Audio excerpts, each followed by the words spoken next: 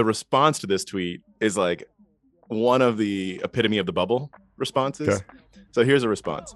At $58, and it doesn't even have a product yet? Wait till you see where the price goes after they have a product.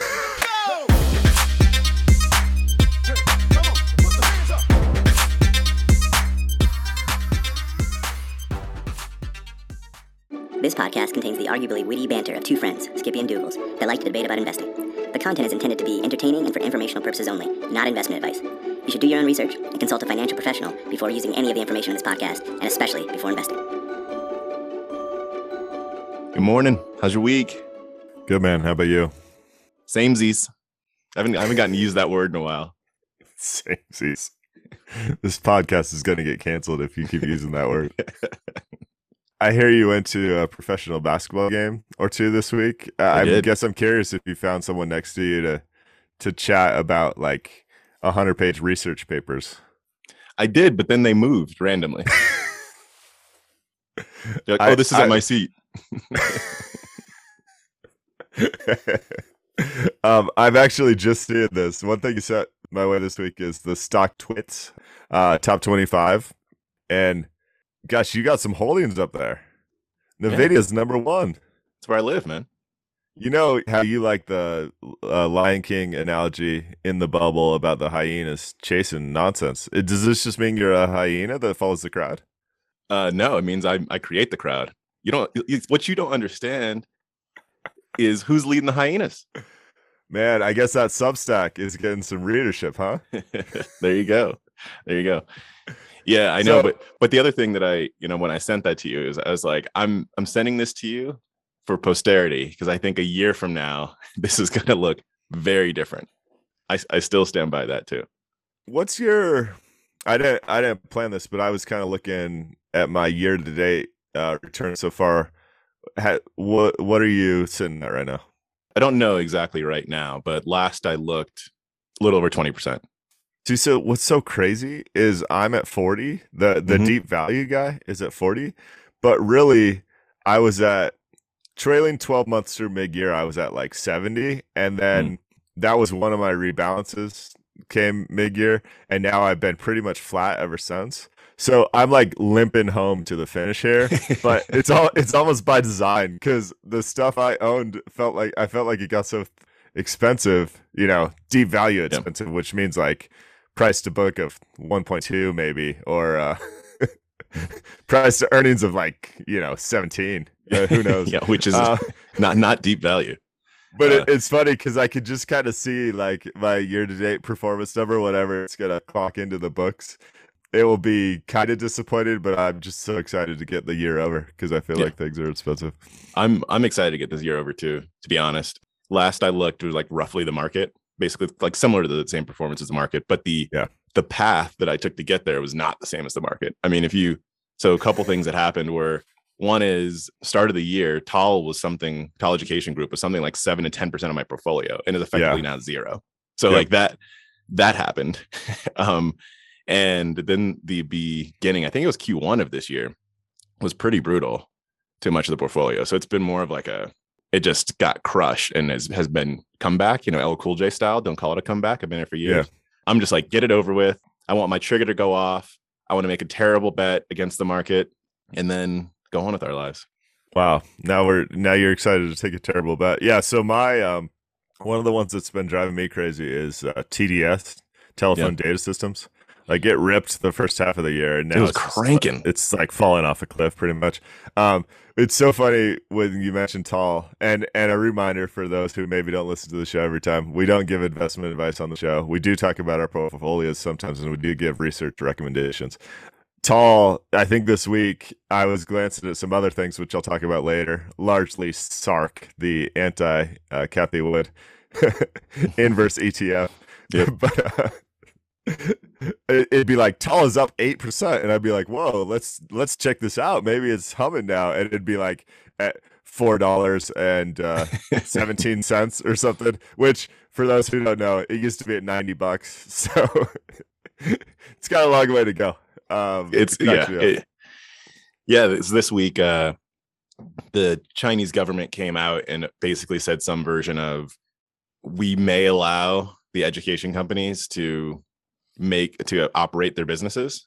Like, and so then there was like a glimpse of hope. And so that's basically about it. But the Chinese government also came out and basically also said that Xi, their president, may just forever be in their favor. And so it's interesting over there. They're paving the way for him to be a very long-standing, kind of like Putin in a little way. That's what it feels like, is that they're setting up for something long-standing like that. So we'll see. Anyway, politics. We don't have to talk about that.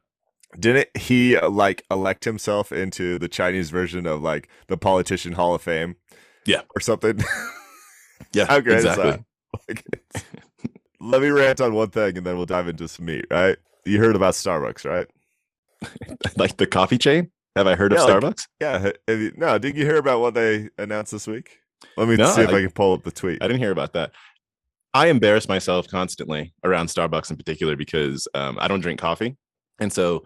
If back in the day, this was back in the day mainly, we'd be in the office and there was a Starbucks downstairs in our building, and someone from my team would be like, "I'm running to Starbucks. Can I get you something?" And I'd be like, "Yeah, can you grab me a milk?" You just get a milk? Yeah. And they'd be like, "Oh, what do you want the milk in? Like, do you?" And I was like, "No, just a carton of milk." And so they could come drop it off and call me a baby. No, I can relate, man. When I was getting to know like our current president, he likes to take people out to lunch, and then you always hit Starbucks afterwards. So this is like a 1:30 in the afternoon Starbucks run, and I had to, because I don't really drink coffee either, I had to come up with like an adult Starbucks because I want like the kids milkshake basically, simply for business purposes. This is like some people learn how to golf and other people learn how to order Starbucks, so we can get you there, Dougals. We'll find a way to get you an adult order at Starbucks. I like that. It'd be good for your career. Sometimes I get the steamed milk.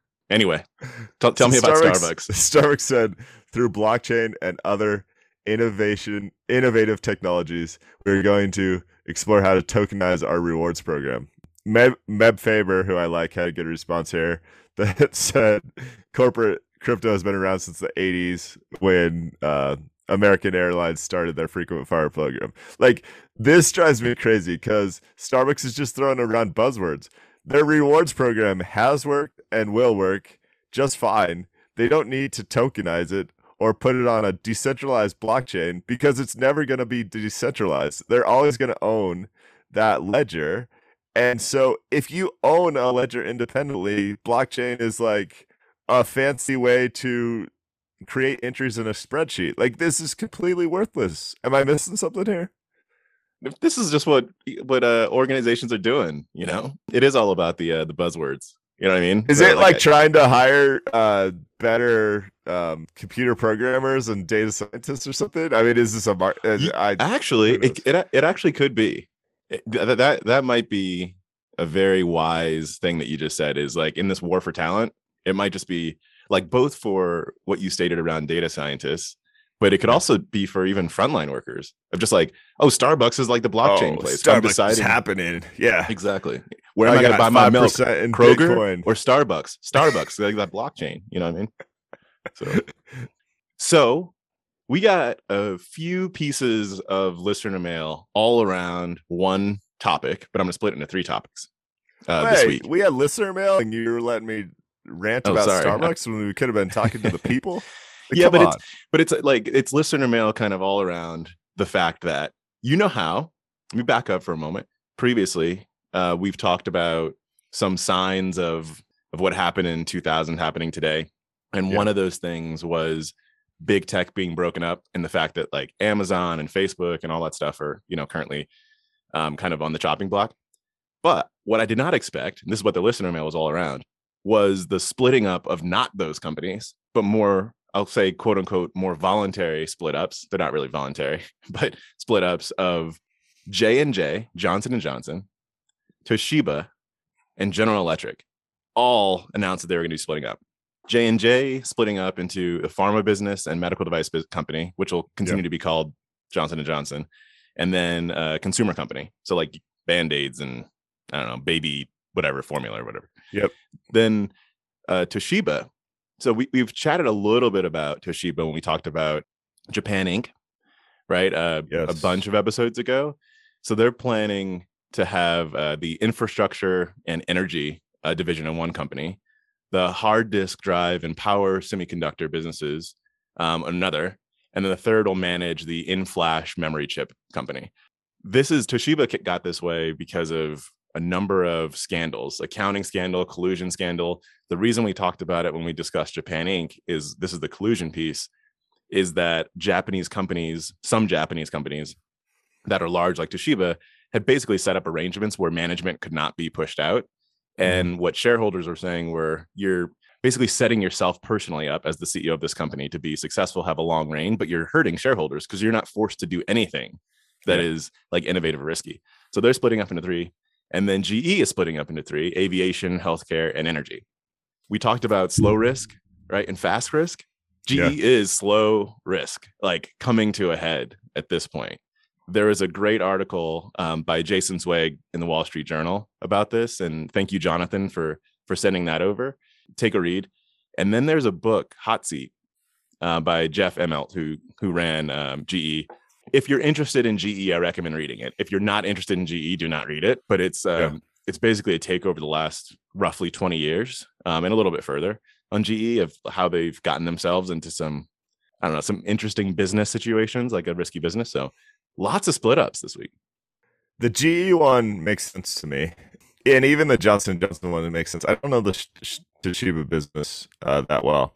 I have a GE story, though. One of the first Wall Street vets I met, I was probably like 16, 17, so I didn't really know much about finance at all. And he corners me at a party, we talk, and he gives me his whole investment philosophy and everything else. And at that time, his investment philosophy was like, if you don't know what to do, GE is better than cash, because it was paying a 4.4% dividend, and GE basically under the Jack Welch era was that, they like moved around money, so they never missed a Wall Street estimate. And I say never, that's not true, but they frequently exceeded expectations on this, so the stock had performed really well over an extended period of time. I followed this stock from that point, and it basically fell off a cliff. Like, yep, that was the end of the good times for GE. And anyone giving an investment hypothesis like it's as good as cash clearly did not know what they're talking about. So that's fun. We talked about Jeff Bezos going out on top, right? Yeah. Jack Welch, that was like it was more went out on top for Jack Welch. Only for him. Only for Jack Welch, which is pretty much, I think, what he mostly cared about. I don't want to talk ill on the dead, but he exited that business, and the business was not in good shape, but the stock was in great shape. Yes, right. Yep. It was a little bit of a house of cards. I mean, yeah, exactly. It was just built on financial house of cards. Anyway, but if you want to know more about that, read Hot Seat. All right, fishbowl diving. Can I dive in? Oh, hold on. I have some roundabout listener mail. I had multiple people. I think I'll give you in a dollar figure sense. I think we made our listeners that I'm aware of. I'm sure it's much more than this because it's not like every listener is reaching out. But I think we made at least $10K in risk-free interest with the Treasury Direct I-bonds recommendation. So I know we had a lot of people take us up on that after doing their own research, of course. And that makes me really happy. That's nice. And you know what makes it even nicer? Milk from Starbucks. yeah, there you go. Potentially. Is this. So inflation is what's making that a hot ticket item right now, right? And we very well might be set up in a situation here where, and this is you're going to read lots of stuff around this first point. This is probably not transitory, but why? I read two pieces on why this might not be transitory that I think are pretty interesting. So we've discussed on here a bunch around what's been happening around supply. We've talked about the cargo ships, stuck off Long Beach. We talked about all kinds of things. But I read two pieces that are saying this is a demand shock, mostly, not a supply shock. And it's pretty fascinating. So the two pieces that I'm going to talk about, one is from Bridgewater Associates, and it's called It's Mostly a Demand Shock, Not a Supply Shock, and it's everywhere. And then the second piece was from The Atlantic, and it's called Stop Shopping by Amanda Mull. So most of what I'm going to talk about is from the Bridgewater piece, but I'm going to weave in, Amanda, it was like a really like entertaining piece and like well thought out. And so I'm going to weave some of that in as well. Can I just rant on one thing before we get started? Yeah, always. It drives me crazy that this whole transitory definition, why can't the Fed use more basic words that your people who don't like finance might be into? Why can't it, like, I think it was Powell that said transitory initially. Like, why didn't you just say current inflation is short term? Yeah, or temporary. Or like, I feel like there's these codings, and I'm not saying like transitory is an impossible word to understand or something, but I don't know why people don't use more simple language to talk about things that really impact your average American citizen and like their finances. Because I think you do, though. I think you know why. To charge bigger fees? Why? I mean, well, partially. I think it's because if you use words that other people can easily associate with their everyday life, then you have less control over the narrative. Whereas if you say something like transitory, you can define what that is. If you say something like short-lived actually might mean something to somebody. Like they might say that's 1 month, like next month it'll be better. Whereas transitory might be, oh, it's during this cycle. When I say transitory, I mean during this cycle.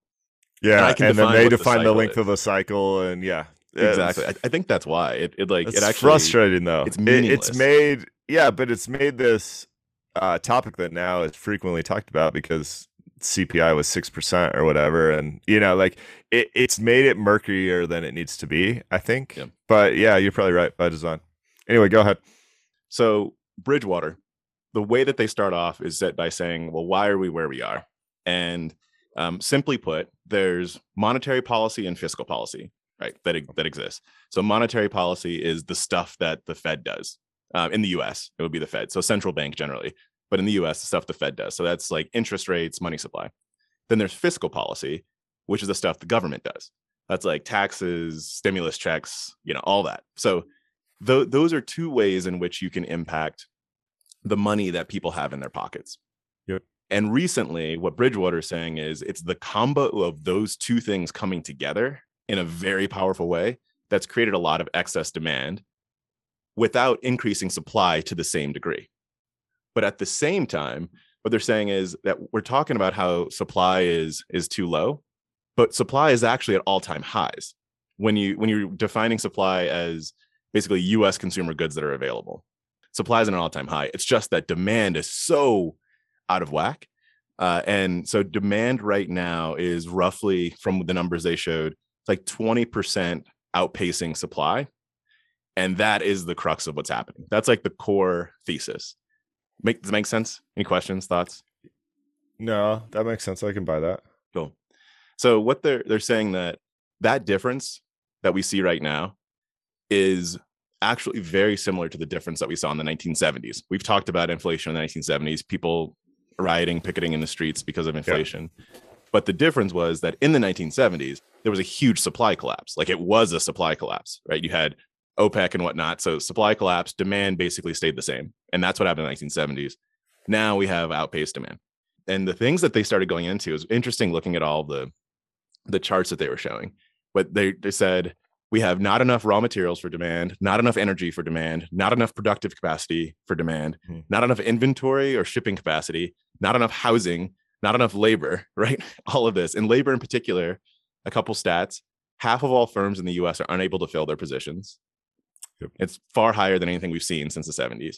And there are, as everyone knows, there are more job openings than there are unemployed people, right? But I went through all those points because the crux of this, it's kind of like what's expensive in the US right now when we talk about investments. What they're saying is it's everything. Like the problem is that it's everywhere. You can't like whack-a-mole the situation because it is raw materials, energy, productive capacity, inventory, right? It's like it's everything is part of the problem. Well, this, to interject, this reminds me of Seth Klarman and Druckenmiller last week talking about how everything might be a bubble because we typically determine if something is a bubble or not, we almost tie it to bonds. And so if bonds are in a bubble and then everything else is tied to that bubble, then everything gets to a bubble. And it just reminds me of this situation. I love your definition that you always talk about when we talk about inflation, which is too many dollars chasing too few goods. Like, there's just too many dollars out there and it's chasing everything, right? Yeah, exactly. And all the pressures are creating these wage hikes too, which I think is really, it's great for like the average worker, right? That is in the US, it's great to be getting wage hikes, and it's that exacerbates part of the issue. The wage hikes also are not outpacing inflation as we see it right now. So we'll see how that changes. But yeah, I mean, our wages are increasing at the fastest rate for about 40 years, which I think all in all is like fantastic. I like the worker having leverage, like broadly speaking. I enjoy that. But now let me tie in a couple things before I want to give you a chance to respond to that.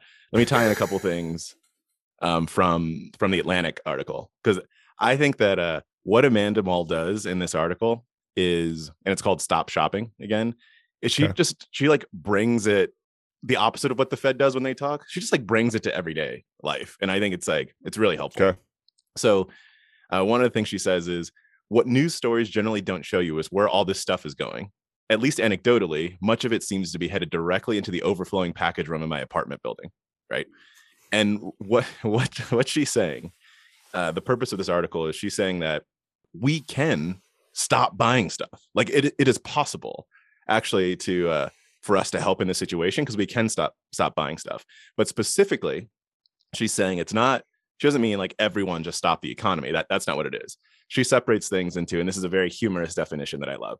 She separates things into necessary spending, which is like rent, gas, groceries, and then discretionary spending, which she says is whatever you ordered from Instagram after 3 glasses of happy hour wine. And she's saying it's that second category that we can slow down. And even more specifically, it's that second category for the more affluent part of the country. Because, and I don't have the numbers to say how much of an issue this point is, but I think conceptually it makes sense.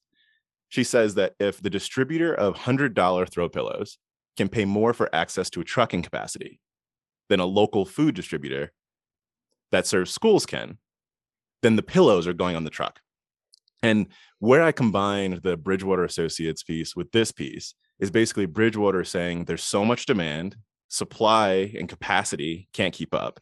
And then what Amanda's saying is that specifically when you have decreased or lower capacity, you have to choose. If it's scarce, it's going to go one way or another. And if the more affluent person's buying the more expensive goods, which leads to more profit, then what's going to go on the truck is the more expensive good.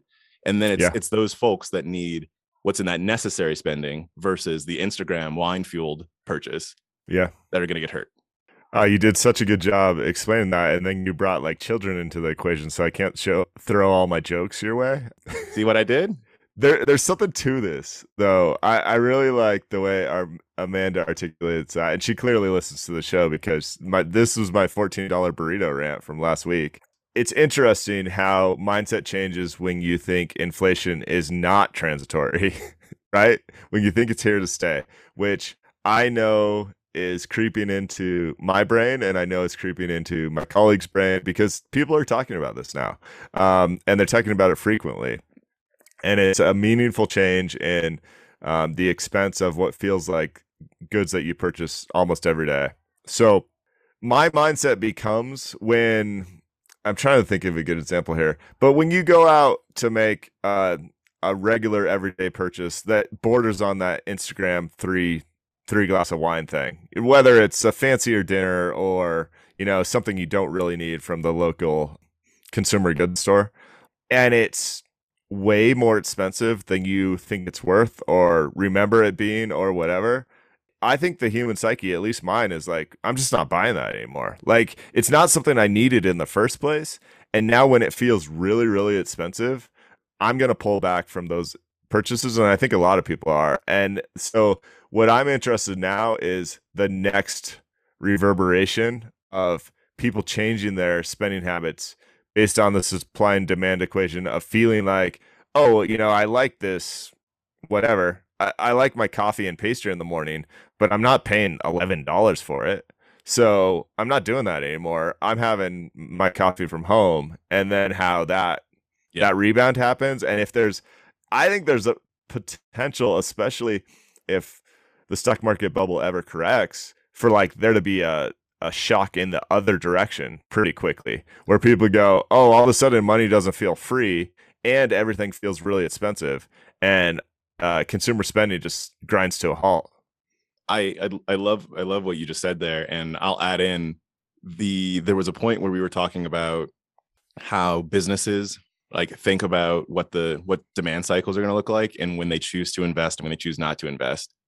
And one thing I think is particularly interesting in the dimensions that you just threw out are that businesses have to think about where they're spending their production capacity, how much capacity they're creating, right? What the future is going to hold. And it ends up being this game of cat and mouse, chicken, egg, horse, cart. I don't know which one it is, but basically where you have to say, so now our business is going, okay, let's look at all this increased demand. We have to increase supply aggressively. Then to your point, people go, whoa, stuff's way too expensive, so we're pulling back demand. But you can't just increase capacity overnight, right? For very few things can you do that.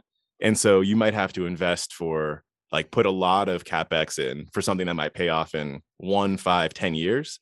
So then what happens to that business cycle? I think we're playing a very, very dangerous game right now. And we'll see. But there's another part of that equation that makes it even more complex. I don't know. I haven't looked this week at the number of ships sitting outside of Long Beach Harbor, but there's still this. Hold on, sorry.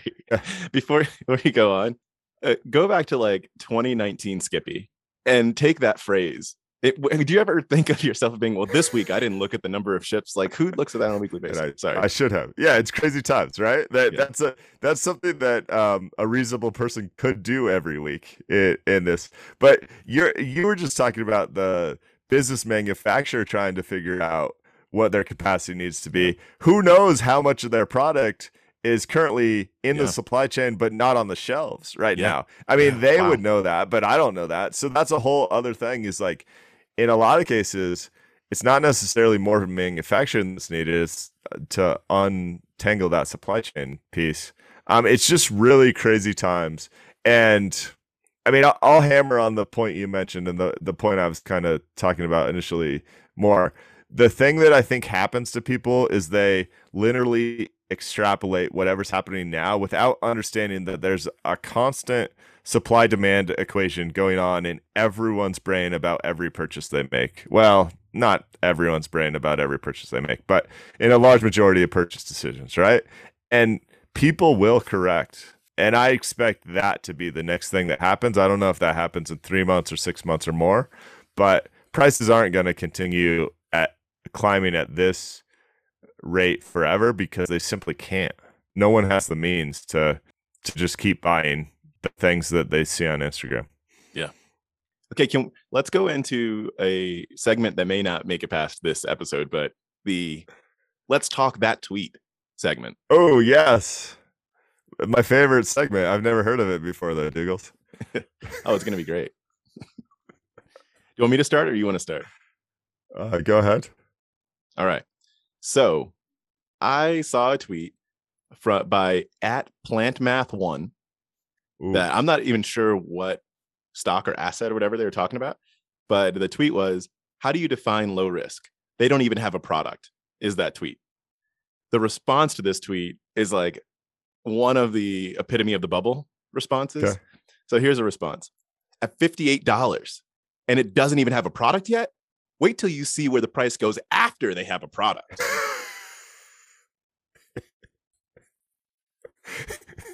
I still don't know that I understand this game, but I like it. Is that Rivian? Ryavan? I never know how to say it. Rivian? No, I don't know. I literally don't know what they're talking about. I don't know. No, I just read this and I was just like, what kind of response is that? Yeah, if it's $58 before product, picture after they have a product. Like, they take that for like if you're investing in a business, which is what buying a stock is. But let's take it Yes. like off the stock market. Yeah. And you're looking at a company's balance sheet and you're like, oh, wow, they have $1 billion in debt, $1 in cash, and no product. And I go, yeah, Skippy. But imagine after they pay off that debt. You know, like, well, what kind of logic is this? All right, what's this game called? Because I have a tweet for us. Talk that tweet. Talk that tweet. All right, talk that tweet. There will only ever be 21 million EV companies, which is why each and every one is so valuable. Bitcoin humor. I love this. I mean, I just love this. This is Dan McMurtry on Twitter, and he's referring to Rivian being one of the largest IPOs ever, being worth more than lots of well-established car companies. They haven't like even 95 billion or something, right? Zero revenue, like zero revenue. So you got me thinking. And yes, he's making a Bitcoin joke there, but I just think it's so funny because, as we talked about last week in Tesla versus the world, the valuations don't make sense. There's no way you can argue that they make sense for electric vehicle companies, but people like the idea of it. So it's hot. We don't have valuations right now. What we have is stock prices times number of shares. Like that is what we have. Yes, we do. All right, talk that tweet. What's next? Oh, I had one tweet. It wasn't called talk dem tweets. It was talk that tweet. You see, talk dem tweets. James Osborne, financial manager in Colorado, who I like. He's a fixed fee guy. He said, after all these years, it's still crazy to me that think that right now I'd be charging clients at least 20% more than a year ago simply because the markets are up.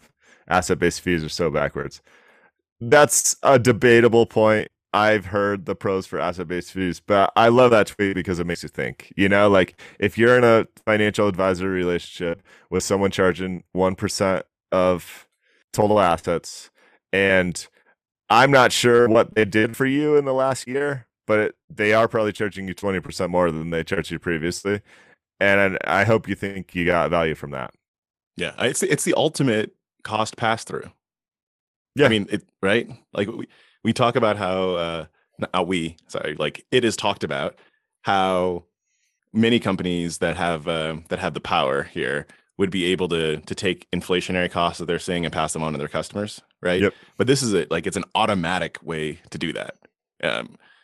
You can decide whether or not that's for you, right? As the consumer of these services. But I love that point.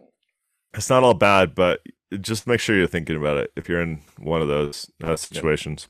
Yeah. Because the other thing that drives me crazy is it's not always transparent. So some people don't realize that they might be getting charged 20% more this year. All right. Do you have what's your fiscal situation? This GMO Insights graph, it talks about basically the number of years to get back to earning a 6% real return after a drop. And so, like, we talk about Japan and the equity bubble and everything else. And Japan's the first one I'd call out. So Japan the crash started in 1989, and it took 32 years to get back to earning a 6% real return.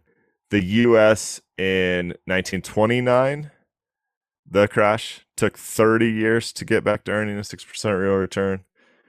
The US in 1966, which isn't a frequently talked about one, took 32 years. US in 1907 took 22. And the crash that happened in 2000, we actually still haven't got back there, which is crazy when you think about how hot the market has been for effectively the last decade. We're almost there. So that we're, 21 years out and we still aren't back. It's just an interesting thing to ponder, really, because I read another thing this week that specifically talked about the counterintuitive nature of retiring at the height of a bubble and how that's actually a bad thing, and how it might, in a way, change some standard rules about how much money you can pull out of your retirement account, because you can't expect the average return rates going forward because you're at the very top of the peak. So you're going to get below average returns, which means you could probably have to take below average distributions. It's complex. I won't go into all the details here, but if there's interest, I can put that out on the Twitter. Just something that had me thinking this week. Yeah, what it says for me is it's okay. You can even say like it's good to make sure you're in the market, and investing at the top of a bubble is like fine. I go back to Ben Carlson, I think put something out a few months ago about it was like an animation. Yeah. But it was just showing like whatever this made up character Bob, and like Bob invested in like 1973 before everything crashed. Then Bob was like, oh, I'm not going to invest again for a bit, right? But the thing was that Bob kept investing.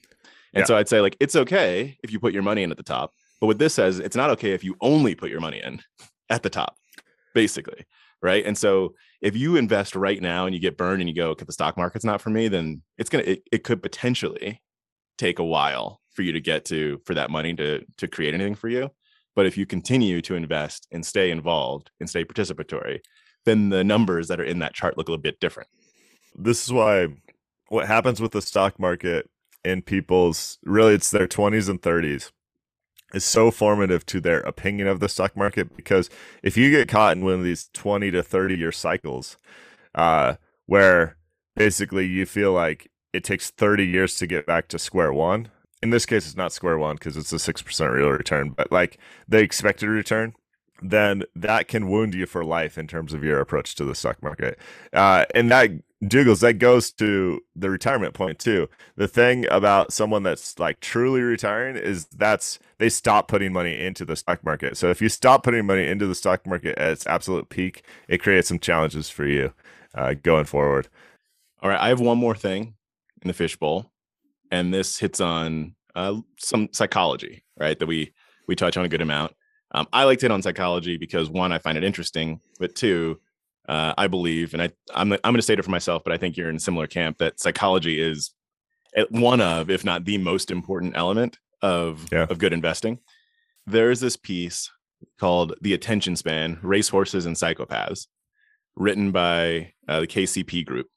And the core thesis of this piece, it's a long piece, but I recommend it. But the core thesis is confirmation bias is ruining the world.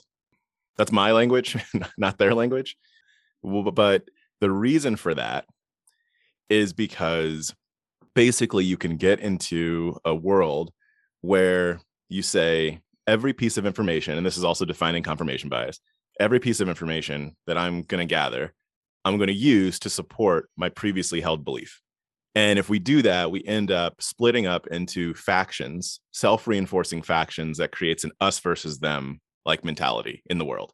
That's the core like theme of what this piece is about. One of the anecdotes that they use in here, which I think we've seen a few times before, but I think is super powerful. It's one that Michael Mauboussin brings up a whole bunch too, is this racehorse anecdote, like racehorse gamblers. And so what they say is there was this study where they first asked the folks that were betting to make race predictions with 5 pieces of information. Then they asked them to make predictions with 10, 20, and 40 pieces of information. And the outcome was that their picks didn't get more accurate, but they got a lot more confident in those picks. And so you can easily see this happening in the investment world, right? If I decide that the story I'm going to tell myself about NVIDIA is that NVIDIA is great because of their GPU prowess and GPUs are taking over the world, right? Then anything that I see that has to do with graphic processing units, anything that I see that says that there are other factors that actually make a stronger company, I'm just going to probably not believe. And everything that I see that says that GPUs are taking over the world because the metaverse is, then I go, oh yeah, well that obviously that's real, right? And you have the self-reinforcing piece, or self-reinforcing prophecy, basically, that says I'm just going to keep investing in this thing because I keep telling myself and confirming my own bias. So I'll pause there. Thoughts? This is you're right. Michael Mauboussin talked about this a lot, but this is a pretty famous study, and there's lots of other things that have very similar outcomes. There's this Joel Greenblatt one where he basically used the magic formula to give subscribers the ability to pick stocks. So he'd basically do the screen and he'd say, these are the stocks you should buy. And then they had 2 options. One was you buy whatever the screen tells you to buy. The other is you do your own research and you buy a subset of what's available to buy. And the people that actually did their own research and thought they picked the true winners of that group significantly underperformed the people that basically bought the whole screen, right? Because sometimes the ugliest aspects or the simplest conclusions are the things that actually lead to the winning horse, rather than you do all this deep research. And anyway, this has been in roundabout ways replicated a bunch, and there's a lesson there, but I think the lesson is really tough to articulate, because you never want to go you have to find the sweet spot between finding enough information that it's a low risk play, but not too much information that you get overconfident, and not too little information that you're just buying stuff because you saw it pop up on Twitter, right? There's this really hard sweet spot to find. But I think the important takeaway is to understand that more information isn't always better, right? I think the human mind falls into that fallacy a lot. You hit on it perfectly. One of the things this piece talks about in relation to that is that you can get caught into abstraction, is the way that they frame it. So that's like looking at the big picture. I think that the way they put it in looking at the map, you abstract yourself so you can see the map, but it's important that you connect the map also to what's tangible and real. And it's the combination of getting those two things right that's important. What hits exactly on what you said, and this is a quote from there, they say, perhaps the simplest and best definition of wisdom I've heard is knowing what information is important. And that's it. It's exactly right. I think it's well worth it. There's a lot more. It's a long read. There's a lot more that's in it. I just hit on some of the key points, but I think it's great to understand psychology in that way, and specifically around confirmation bias. It's very important to know when you might be being susceptible to confirmation bias, and to the point that Skippy brought up, knowing when information is important, not just more information, but especially not just more information that you're using to confirm your previous beliefs. So I think that hits on it. Yeah. So then there's Arnold Vanderberg, who's the star of William Green's book, Richer, Wiser, Happier, makes an appearance at the end. And there's even a reference to a podcast, I don't think with him, but that talks about some of these issues. So this looks great. I'll throw it on the Twitter right now. I didn't get a chance to dive in and do a deep dive, but I'm going to, because I'm really impressed with how they wrote this. And Arnold's a superstar, so I'd love to hear more about that. One thing I didn't think about earlier, but now that you brought up Joel Greenblatt, is we were talking about the companies that are splitting. Yeah.